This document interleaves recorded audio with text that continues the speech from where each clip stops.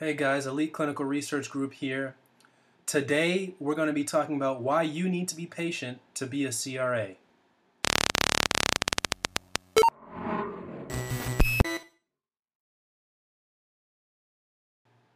Hey guys, so I know and understand that a lot of you guys want to become CRAs, but number one, you're not ready if you're new to the industry. It doesn't matter how many degrees, it doesn't matter if you have a PhD, a master's, an MD, it does not matter. You are not ready to be a CRA. And that's because you know nothing about the industry. You may think you know by looking up on Google. You think you may know a little bit of here, a little bit there. You may think that you have a really strong work ethic, and that's enough for you to understand the job, make up for lost time in a way, and understand the job better than anybody else. But I'm sorry, it doesn't work like that. It's a new industry. You've got to humble yourself and start from the bottom, like everybody else. It's easy to think that because there's an immense shortage of CRAs in the industry, I've seen some estimates at over 10,000 job openings for CRAs across the industry, that you can just apply for the job and they'll hire you.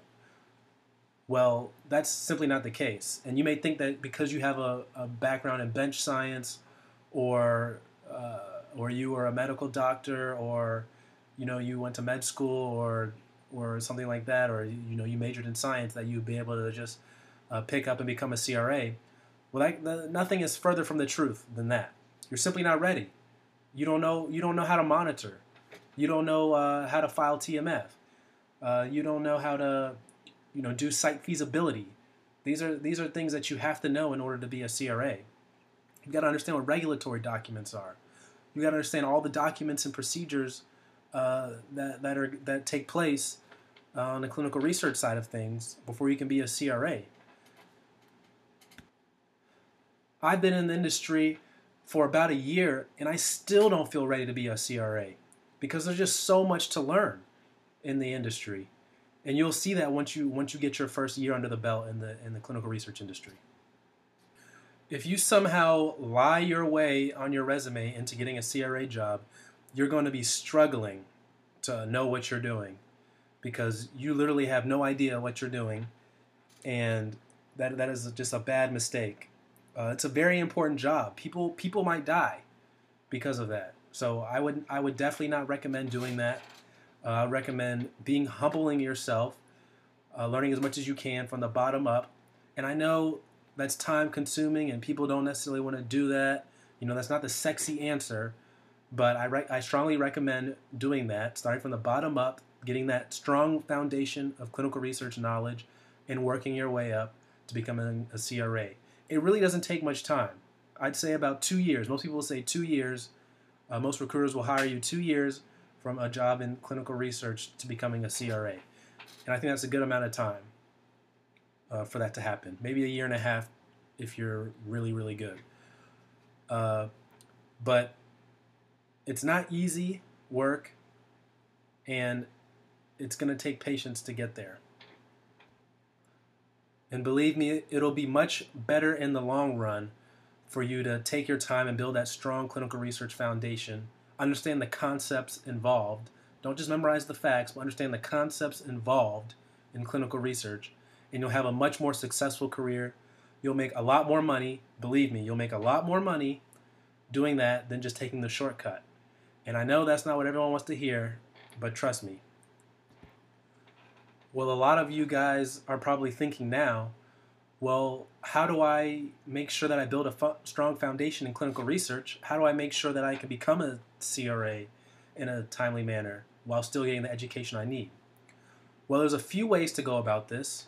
I'd say one way is to become a clinical trial assistant, or a project coordinator, or something along those lines, an entry-level position. Do that for 6 months to a year, just to get your foot in the door. Then move up to an in-house CRA.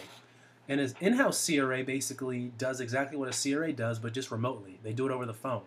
And that will get you used to all the monitoring. It gets you used to monitoring. It'll get you used to writing reports. It'll get you used to talking to PIs and study coordinators and study nurses. It'll get you used to doing everything that a CRA does, but a CRA is just going to do that in person, where you're going to be doing that in-house. Number two, things seem to be moving towards the remote monitoring anyway. So maybe there will be less demand for CRAs and more increase in demand for in-house personnel. So it might be good to set yourself up for that, having experience doing the in-house remote work to begin with. So that's a double-sided pro there as well. And then after you've worked as an in-house CRA for 6 months to a year, you can then apply either at your company or elsewhere to become a field CRA, which is the CRA that everyone knows and loves and wants to be. And so that way you would have built your career from the bottom up and got all the knowledge along the way you would have gotten, and you would be able to be the best CRA you can be. So once again, be patient with the CRA process. It's not as long as you think it is. A year and a half to 2 years goes by really quickly, especially when you're learning something new every day. And just take the time, build that strong foundation, and you'll be a CRA in no time. Don't forget to like, comment, and share this video with all of your friends in the clinical research industry and those that are looking to get into the clinical research industry. Also subscribe, hit that red subscribe button down below. That helps us out so much. And please like the video, that really helps us out. You can email us at eliteclinicalgroup@gmail.com. The link is in the description for that, and we'll do our best to respond. We definitely will respond to all your comments, and we'll do our best to respond on email as well. Hit us up for anything, whether you want us to review your resume, talk strategy with you, maybe even introduce you to some of our friends in the clinical research space as well. Talk to you guys later.